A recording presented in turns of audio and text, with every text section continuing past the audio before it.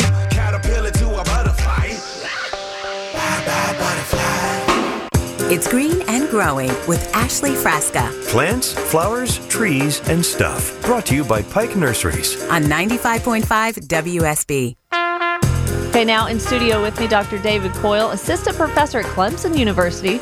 Go Tigers. I never thought I would say that. It's good for you to say something a little different. Well, and you live in Georgia, so you've really got one leg on each side of the fence. Let's be honest. It's true. We have one kid is an avid Bulldog fan, Connor, and our younger son, Parker, is an avid Tiger fan. Oh, so boy. house divided, right? And the colors clash. I mean, you can't have red and black and purple and orange all in one place. That's just... Little kids do. They don't care. They don't care. You're right. No color schemes necessary in their rooms. So Forestry and Wildlife Resource Program team, Forestry and Environmental Conservation Department. There's a lot that you do. And you have a PhD. That's why we call you Dr. David Coyle. PhD in entomology. You've been with Clemson since what, 2018 maybe? Yep, 3 years. And you've gotten a lot done in 3 years. I mean, you've come up against some really big hot topics, some invasive species that we're going to kind of talk about. But breaking news, one of the things that I really wanted to talk to you about, and I don't know if we've talked about this when I've had you on the show before, Bradford pears. Yeah. Tell us why this is a hot topic. I teased it on social media all week. I was like, find out what's been banned and why. And gardeners are like, there's something that's banned? How does that happen? But Bradford pears, this is huge news in South Carolina. It is, especially for South Carolina, which is not known for banning a lot of things. But what happened was Bradford pear and 3 non-native Elaeagnus species will be illegal to sell in the state as of October 1, 2024. Isn't that something? Mm-hmm. So, and you know, I was unaware that there have been things, you know, put on the banned list before, but this may be one that has the highest awareness. Most people, gardeners or not, know what Bradford pears are. They kind of just exploded in the 80s and 90s as a landscape tree and just got too big for their spaces, and the branches are kind of dangerous. They can split, and they're just not fun to have around. Yeah, you know, when they first came out with Bradford pear, it was kind of this perfect landscape tree, right? It's shaped like a lollipop. It's pretty, I'll give it that. Yeah, it is. You know, red foliage. But we learn as we grow is kind of how I look at it. And we've learned since then that it is, you know, it gets to be 20, 30 years old and it just falls apart if you look at it wrong. Mm-hmm. You know, windstorm, ice storm, anything really, branches will break. I know a lot of municipalities who have planted a lot of these trees spend a lot of money every year just on cleanup. Right. You know, just cleanup alone. And from a landscape perspective, you know, we know now that it can go feral, for lack of a better word. 2 Bradford pears can't make a viable seed, but any other pyrus, which is the genus, any other pollen from any pyrus can make a viable seed on a Bradford, and that's why we have calorie pear, which is what we call that wild one. You see it all over the roadsides every spring. First thing to bloom, white trees, you know, lining the roads. Beautiful in the spring. It's pretty, but it's super thorny. It's really tough to get rid of once you know, a lot of landowners and land managers, once they have it in their fields and forests, it's really hard to get rid of because of all those thorns. We've had lots of reports where folks with livestock, cattle and horses, if the animals get in there, it can really shred their faces, you know, and that type of thing. So it's just not a good tree. There's very little redeeming quality other than it being pretty. And we just decided as our Invasive Species Advisory Council in South Carolina, this is something that shouldn't be sold anymore, right? And just so we're clear, if you have one, no one's coming to take it from you. There's right? no tree police. The tree police are not going to come cut your tree down. But you can't buy it as of 2024. You know, we have a kind of a drawdown period there to make sure everyone can get education on what they can and can't do, get our inspectors up to speed, that type of thing. So that is the big news in South Carolina. So in my mind, seeing this from an outsider's perspective, you know, there was a lot of support for it, like you said, in the academic community, people just realizing there's not really very many benefits. But I would imagine, and correct me if I'm wrong, maybe the only blowback you would have gotten was from nurseries. Is there a negative impact on any nurseries, or are they okay with this decision as well? I can't think of any nurseries that were not okay with it. It was extremely high support for this move all around. We did have a couple, you know, some people would write in and say, it's pretty, you can't take mine, that's fine, we're not going to take yours, right? Pyrus calleriana, which is the species that Bradford pear is, that is used as a rootstock on a lot of other fruit trees. Mm-hmm. We had a little bit of pushback there, but, you know, then again, there's other rootstocks that can be used that are just as effective. This was a vigorous one, but there still could be others. But there's lots of other stuff, right? So That was really the only thing we had, was some of the grafting, nursery grafting type of thing for fruit trees. Said, well, hey, let's use fruit stock we use, but, we got to move on. There's other stuff to use. So there is a drawdown period, like you said, to really educate everybody. And on the homepage for the Extension office for Clemson, it's right there. So talk about, and you have a face and a presence in South Carolina where you've done talks and, really educating the masses and things like that. But talk about how you really need to get out in the forefront in front of just the general public. And this is almost a campaign, really educating folks on this. It's a big campaign of mine, yeah. I mean, I've run that Bradford Pear Bounty program up there this will be the third year this spring. So this is a program that we have where we encourage homeowners to cut down the Bradford pear in their yard. Bring us a picture of you with that cut down tree, and we will give you a free native replacement tree. Hey, that's cool. So we've had really, really good turnout. It's, we're going to have one of these events in this fall up in Columbia. There's 3 scheduled for next spring, so the program is really growing. There's an amazing amount of people that would love an excuse to cut down that Bradford pear. That's what we have found. Everyone wants an excuse, and now that we've given them one, the trees are gone quick. And you get something for it. Yeah. How cool and is we that? give you a great native. It's stuff you might not think about, like a bald cypress or a red bud. Do they or get to something pick? Yeah, it's first come, first serve. But we always have about a dozen different things, different oaks, like I said, cypress, beech. We kind of, depending on where you are in the state, that helps to dictate what trees are available. We're not going to put something that might grow in the low country up in the upstate in the mountains or something. Right. But there's always a bunch of different things available, and they're 4 to 6 foot tall trees. They're decent 3-gallon pot trees, so it's not like it's a little seedling your wayward teenager might mow over or something, right? It's an actual tree that's in there. Amazing. And we've had really good luck with that. And so this is just all part of the program that we're doing up there. We're doing a lot of research on the impacts of calorie pear, from an ecological perspective, how to manage it better with, prescribed fire, herbicides. We're doing all of this stuff. So it's just one of the things I started when I got there is a calorie pear program, and this is where we're at. And with forestry health too, you're always looking for the relationships there. So is there any insect or insect family that's going to be impacted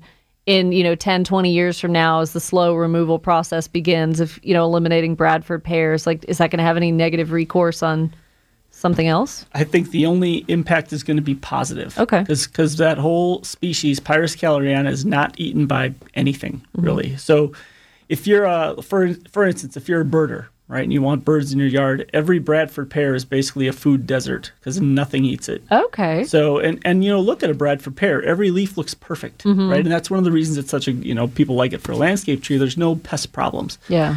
Well, if there's no pest problems, there's also no bird food. And so, they've done studies where they've looked at places that have a lot of these trees planted and you have a lot less birds. There's a relationship there. So getting rid of these and putting those native trees back in is going to help everything. Yeah. And do you think that's genetic, that some people know the smell? Like in the spring, when those are flowering, some people can smell as they're out walking the dog, like, my God, what is that smell? And it's a Bradford pear. Genetically, I don't know. I can't smell it. Oh, good for you. I know. Like, am I weird? You. I mean, you're lucky. I guess. It's a very pungent odor, if you will. So and there's some weird. really descriptive, the people are very descriptive with this. None of them are flattering either. Yeah. So wet socks, moldy something or other, and it gets worse from there. But some people can't smell it. Yeah, and it's I like, totally wow, can't. good for you. I can. Yeah. So, dang it. oof. So are we going to see you on a billboard, like with your arms crossed in front of you, like Bradford pear? No. Like, is this going to be a big campaign? This is going to be exciting. I mean, maybe. I don't know. I'm on a billboard for the Asian longhorn beetle stuff already. So I definitely I've want to already talk to made you that. about that. So invasive species and talking tree health and forestry conservation with Dr. David Coyle. You've done some fantastic videos when you're out in the field and you're showing people what to look for. I think the latest one that I may have seen was privet, I think, where you're out identifying it and like... Oh, yeah, my video. Yeah, Video with yeah. Rob, yep. How much of your work is done in the field, and how do you know where to go? Like, you've got an entire state that you can, go search for things, but how do y'all map out where your research is going to be done? Well, before I was at Clemson, I ran a regional forest health and invasive species program, so I'm pretty dialed into everyone across the whole southeastern region. So I just call people. I know who to call at this point, and honestly, that's half the job is knowing who to call. So I can reach out to people at certain wildlife management areas or forestry commissions, and And then, in addition, I just get around a lot for my job. So I see a lot of stuff. And when I'm driving down the road, I will make, mental or actual notes like, hey, there's a big patch of this off exit, whatever on the interstate. I've done that too. Yeah. So I've got, always have a notebook in the truck and all that. So, you just kind of figure out where stuff is and kind of remember where it is. And you just file it away for when you need to do it later. So do you have a YouTube channel when you do videos like this? I mean, how can folks see some of your work? It's actually, it's not as academic. Like I can't necessarily think that the listeners are going to sit down and read publications. Maybe some of them do when they go to, extension.uga.edu or Clemson's extension page. But like you make it interactive and you make it easier to learn from with these videos. Like, have you centralized all those in one place? Because you should. Oh, I know. So I'm working on a personal website. I'm working on that. At this point, a lot of it goes on Twitter and Facebook. That's where a lot of it goes. And then we've got our Clemson extension webpage. Stuff goes on there. But yes, working on a centralized drdavecoyle.com webpage. All right. Keep us posted. You're a better man than me because I cannot do a website. Like, I just don't have time. If I could pay some teenager to maintain it for me. Well, I'm paying someone to do it. Yeah, I'm not doing it. Oh, see, okay. Oh, well, my admiration just went down a little more for Look, you. we're being honest here. Look. All right, 404-872-0750. We've got a call from Betty in Monroe, who we'll talk to in just a moment. Bradford pears for farmers. I'm not sure if she's suggesting that might be a good thing or a bad thing. Alan in Fayetteville, crepe myrtle not growing. We could certainly talk about crepe myrtles a little bit. Oh, and Greg from Decula, question about verbena. Actually, I'm going to hop in here and talk to Greg from Decula out near the Barrow County area. Good morning. Welcome to the show. Hey, good morning, Ashley. How are you? I love that you've been so patient. I owe you a sandwich. How are you? Oh, no, it's no problem. I'm good. Hey, quick question on verbena. I've had some planted in the backyard. It gets a good bit of sun, a good bit of shade. It's been there for probably 6 or 7 years, about 15 feet wide, Wow. 6 to 7 feet, in length and everything. But every spring it comes up beautiful, green, nice, beautiful purple flowers. But as the summer continues, it just like all dies off, and it looks awful now. You've got sparse green leaves with some purple flowers, and the rest just looks like a skeleton. Is there anything that I can do? I thought it was watering. Mm-hmm. So I installed a little drip system. So I'm only watering like twice a week in this heat. And it still just looks awful. Well, I've got some good news for you. So you've had them for like 6 years, and that's awesome because they're a great perennial, very hardy. They can outgrow their space sometimes, though. So for you could trim them back, and that's going to save you probably from the watering issue and having to really closely look at that. You can trim them back really well, and they'll tolerate that. And also, they have to have well-drained soil. So maybe in the case, of making sure they don't stay too wet. And they don't tolerate overcrowding, too. So if that's the case where it's just done so well and it's so prolific now, Greg, overcrowding and poor air circulation, that's going to be one of the quickest things to kill it out and maybe, stress the roots a little bit. So if there's a way to thin it but do that kind of major trim back, that's probably going to set you on the right path. Oh, that's great. Now, should I trim? Can I trim in the middle or just trim the edges, cut it back like 5 feet, or can I go in the middle of it and trim some of the middle areas, or does it even matter? I would thin it out. Out by really going into different spots in the middle of it and kind of thin it out that way. And, of course, it's going to be forgiving. It's not going to punish you when it comes back next spring. It'll probably be a little happier. And the best time to do that trimming? You could do it. I would say do it now, but maybe a few weeks back would have probably been best. Just staying on top of thinning it out. But, yeah, you could certainly do it now. I'll do it today. Thank you so much, Ashley. Oh, Greg, thank you. Good to hear from you. 404-872-0750. We'll be back. You're listening to WSB. That update on your weekend weather brought to you by Finley Roofing. I've got Dr. David Coyle from Clemson University in studio with me. Are you having fun? Always do. This is fun, and it gets more fun when we have calls. And it's the first time I've actually been in the studio. I feel like we've met, but we totally have not. Because we've I've had you on the program now. I've been on a year and a half, and I want to say you've probably been on the show 2 or 3 times. Yeah, more than that, I think. Yeah. I think we started just when sort of COVID hit. Right. It was one of the first times I was on, because you had just taken over shortly after, you had just taken over, I think. And you reached out to me, which I was so appreciative of back then in March or April. I forget what opened our conversation. Either. Yeah, but I'm so glad you reached out, because I was like, ooh, a knowledgeable expert that I can, develop a relationship with and bring him on the show. And I mean, that really has turned out well for both of us. Yeah, I mean, it's fun. I love doing this stuff. So talking about Bradford pears, and they have been banned in South Carolina. Now, this is going to take a few years to really have an effect, but kind of a social campaign for that. I want to talk to you about the Asian longhorned beetle, because you do a lot of work with that. Folks need to be on the lookout. You can actually be a citizen scientist and help spot these, because that's a big deal. And some jumping worm that I asked you about, we'll get into that a little bit more. I like stuff from the listeners, and I got that message from Jan, and so she educated me, and you're going to educate us a little bit more on that too. Sounds good. 404-872-0750. Your calls coming up. It's Green and Growing on WSB.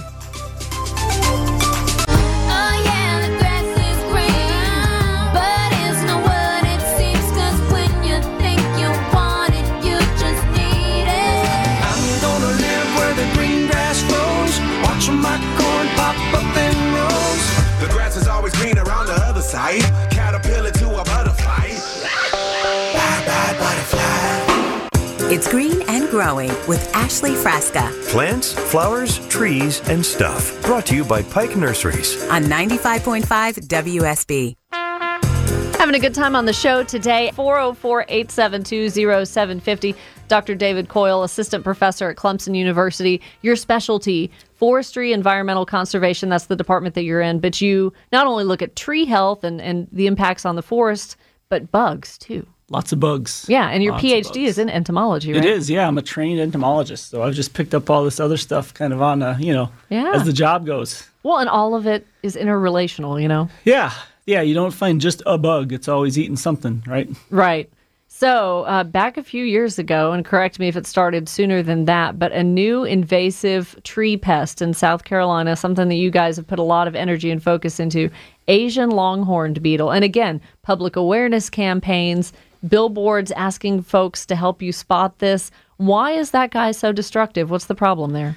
Yeah, it's been, we found it in May of 2020 down in Charleston County, and it actually has been there since 2013. So it took 7 years before someone, turned Paid it attention. in. Paid attention, turned it in. It's super destructive with mostly maple trees down there. The larvae burrow into the wood and essentially Swiss cheese the middle of the tree. Wow. So the tree doesn't die right away. It's not eating a lot of that live tissue, the phloem or anything, but it loses all of its structural integrity and they break super easy. And of course, Charleston County being on the coast, you're in hurricane territory down there. So every time a big windstorm comes through, we see branches breaking all over the place. So it's one of those really destructive insects. A lot of maple trees are grown where people are, right? Yeah. People's yards, parks, that type of thing. So you've got a major hazard right there. Plus, it's a federally listed invasive. So, we put a lot of effort into trying to snuff this thing out, which we're actively doing right now. How did we know that it came from Asia? What was the trek over to the continental United States? Yeah, they first found it in 98 in New York, and they know it came in solid wood packing material on one of the big containers, a pallet or something, And then since then, it's been in several different areas in the U.S. and in Canada. Canada has snuffed out their infestation, the Toronto area. We've had several spots in the U.S. that we've eradicated, Illinois, some in the Northeast, and then Ohio. But there are still 4 active states with active infestations: South Carolina, Ohio, New York, and I believe Massachusetts still has active infestations. So is this something that, you need the public's help in identifying it? Do they call their extension office when they spot one and say, hey, and then you guys, a research team kind of needs to come out and track, what the damage is or how many are in the area? Yeah, we hope they call. Yeah. We've got numbers set up, and both research and regulatory get out there because right away it's a big regulatory issue. You can't take infested material outside of our quarantine zone, which we've enacted about 76 square miles down there. Wow. So we got to make sure we keep the thing where it is, and then we actively work to get rid of it, which at this point means cutting down infested trees and chipping them up. Yeah, and I remember when I had you on the phone a few months back, I told you I was guilty of something. I don't want you to be upset with me. Oh my gosh, you did? When I go camping. Oh, you bring firewood. I do. Ashley, and that's a way to transport this bug. That's terrible. And that's probably how it got here. It probably is how it got here. They did all the genetic tests, and they know that the population in South Carolina is identical to the population in Ohio. And all you need to do is drive around Charleston County a little bit in the summer and see all those Ohio license plates. Yeah. I personally have no doubt it came inadvertently on firewood from Ohio. Where it was found is right next to a big RV park. Oh my gosh. I mean, at some point, Occam's razor, right? The simplest explanation is that's probably how it got there. I mean, the human element to this of how we're actually helping spread this bug. Yeah, it happens all the time. So it's a big part of what we do is outreach. So I can get you some materials. Okay. Don't bring camping or firewood along with you. yeah. Just buy it when you get there, right? That's what we encourage people to do. Yeah, get it locally. Or sometimes you can buy treated firewood already. It's already been heat treated, so you know everything inside is dead. There's a little stamp they'll put on there. A lot of the stuff, I shouldn't say a lot. Most of the stuff you see at gas stations, they're in those little bags. Yep. If there's a little stamp on one of the ends of it, it means it's been treated. So you can look for that, and then you know that's clean. Okay. Yeah, because this Asian longhorned beetle bores into things like maple trees, some other. Yeah, mostly maple, but Okay. it'll also hit things like sycamore and cottonwood and elms. But maple's 98% of what it's eating. Interesting. Now, what's the size? Is this a really huge, intimidating bug or kind of little? No, it's easy to see. The body of the adult is 1.5 inches, 1.25 inches long, and then it's got really long, 2 to 3 inch long antennae, and they're black and white striped. The beetle's black with little white spots on it. It's not something you're going to miss. Yeah. It's pretty obvious when it's there. Fascinating. So we as gardeners, when you're out and about, you think you're just tending to your flowers or your vegetable garden, but you really need to kind of have a bigger eye out and look at things around you as you're out in your landscape. You could spot one of these. Yeah, and I'll just say, look, extension folks love to identify stuff. If you see something cool, take a picture and email it in. Yeah. We love doing that stuff. It's a fun part of the job is helping people figure out what's that natural world around them. So we Yeah. love seeing pictures of cool bugs. So the way to do that here in Georgia, folks, 1-800-ASK-UGA1. That's the number you call, 1-800-ASK-UGA1, to find the extension office in your county and get in touch with your agent. They can help with a host of things. And, of course, Pike Nursery, too. They're great when you bring in maybe a limb or a leaf or a flower or something, and they'll help you identify insects and plants as well. All right, so a good question for you. Coming up, Dr. Coyle, we've got Betty on the line from Monroe. Good morning, Betty. Welcome to Green and Growing. Good morning, and I'm glad David's still there because I want to tell you about what a problem the Bradford pear sprouts are in our pastures. Yes. Hundreds of them. The great big huge thorns puncture the tractor tires. I lost track last summer of the number of times the tires had to be repaired. Wow. And it's just a real problem. The sooner they're gone from sale or any use, the better. Now, can you even trace back, Betty, when those were put on the property, or they were probably there before you got there? No, I don't even have any. The neighbor has some Bradford pears lining her driveway. We don't have any Bradford pears. All we've got is the sprouts, and the developer said when he developed it that the seeds were sterile. Not true.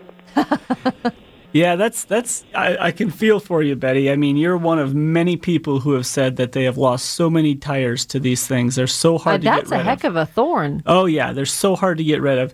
And, that developer technically wasn't lying because a Bradford pear can't make a viable seed with another Bradford pear.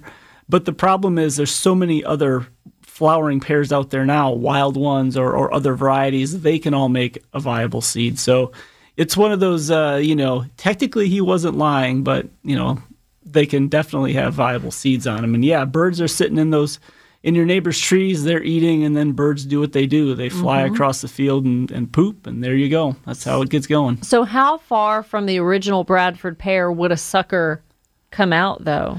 A sucker itself is probably only it's going to depend on how big that tree is. Root system, right? I mean, the roots on a tree are basically they go out as far as the tree is tall. So kind of depends on that. I would say if her pasture or field is across the road, that's more than likely birds just eating the fruits and then, flying across and pooping. So is there a way to stay after? I mean, it sounds like it's going to be quite the process, manual removal anyways, because of the thorns. But what can someone like Betty do who just keeps having them pop up? And how do you even begin to control that? Yeah, Betty, let me ask you, how big are most of those plants? Are they still just a couple feet tall, or are they getting a lot bigger at this point? Well, it's according to how long in between bush hoggings it is. Yeah. If we bush hog every 3 to 4 months, some of them are 4 feet tall, 3 to 4 feet tall. Maybe others are just sprouting out of the ground. Different sizes. We bush hog about 3 times a summer. Oh, wow. Yeah, one thing you can do, herbicides work great on these things. There's a lot, calorie pear is tough to get rid of, but not tough to kill. Good. Glyphosate works, triclopyr works. You just have to get out there and treat those things. And a really good time to do that would be, a couple months after you've bush hogged and they've sort of put up a big bushy bunch of sprouts and it's all that green, nice green foliage. That is a great time to take, glyphosate, which is, Roundup or one of those things, and just spray those things. And that should... The area is much too large to do that. Oh, well then, yeah, I'm afraid you're kind of stuck.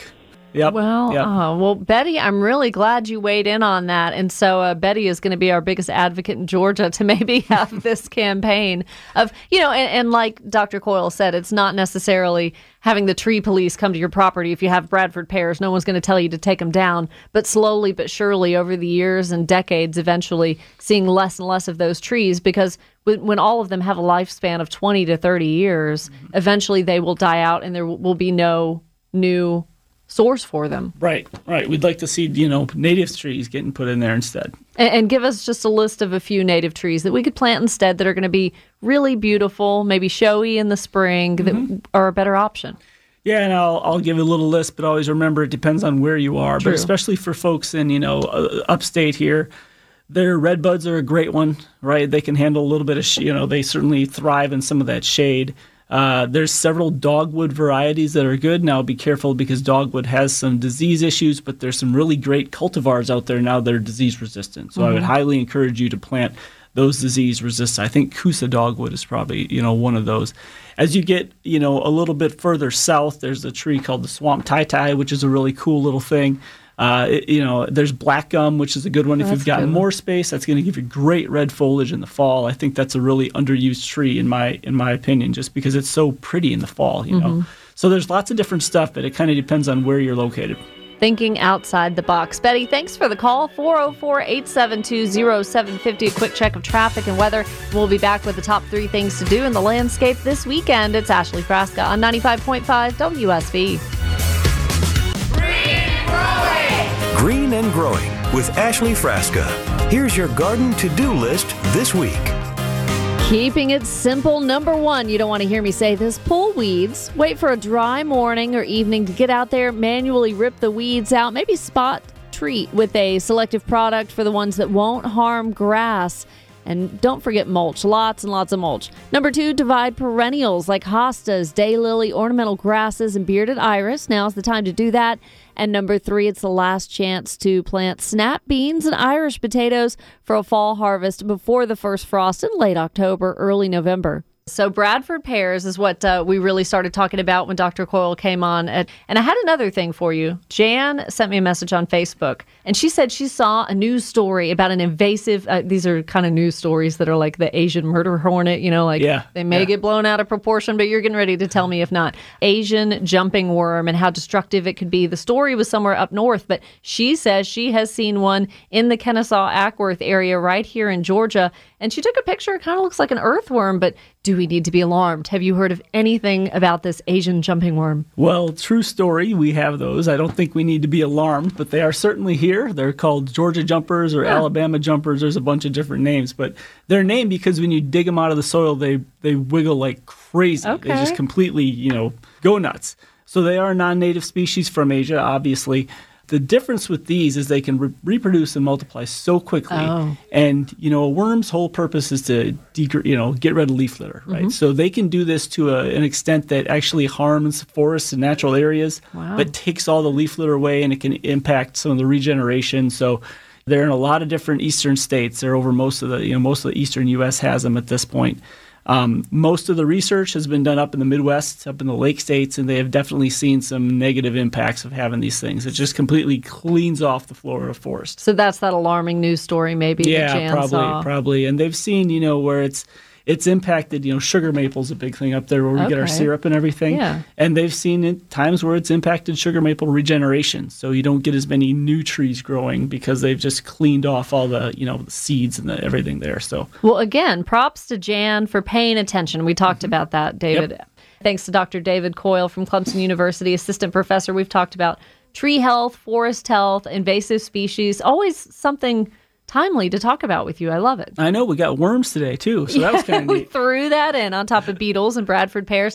How can folks find out? I talked about your videos. Some of the videos you do are fun about privet and just clever ways of really educating the public. How can folks track you? You can track me on the socials at Dr. Dave Coyle, DrDaveCoyle. And being a Clemson fellow, we put our stuff on the Clemson HGIC, our Clemson Extension page. That you do. So Google HGIC, Home Garden Information Center, and the University of Georgia Extension Service, always at extension.uga.edu. All right, gotta run, Dr. David Coyle. Thank you so much. We always have such a great time. I'll have you back. Time to take a break. And from one extension agency to the next, Clint Waltz, my turf grass expert. I went and visited him recently in Griffin at the University of Georgia campus. You don't want to miss what I learned. Coming up at 8 o'clock, it's 95.5 WSB. For the ones who know safety isn't a catchphrase, it's a culture.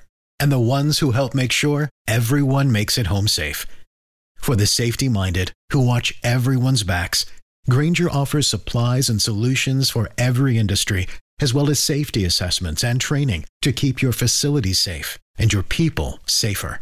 Call, click Grainger.com, or just stop by. Grainger, for the ones who get it done.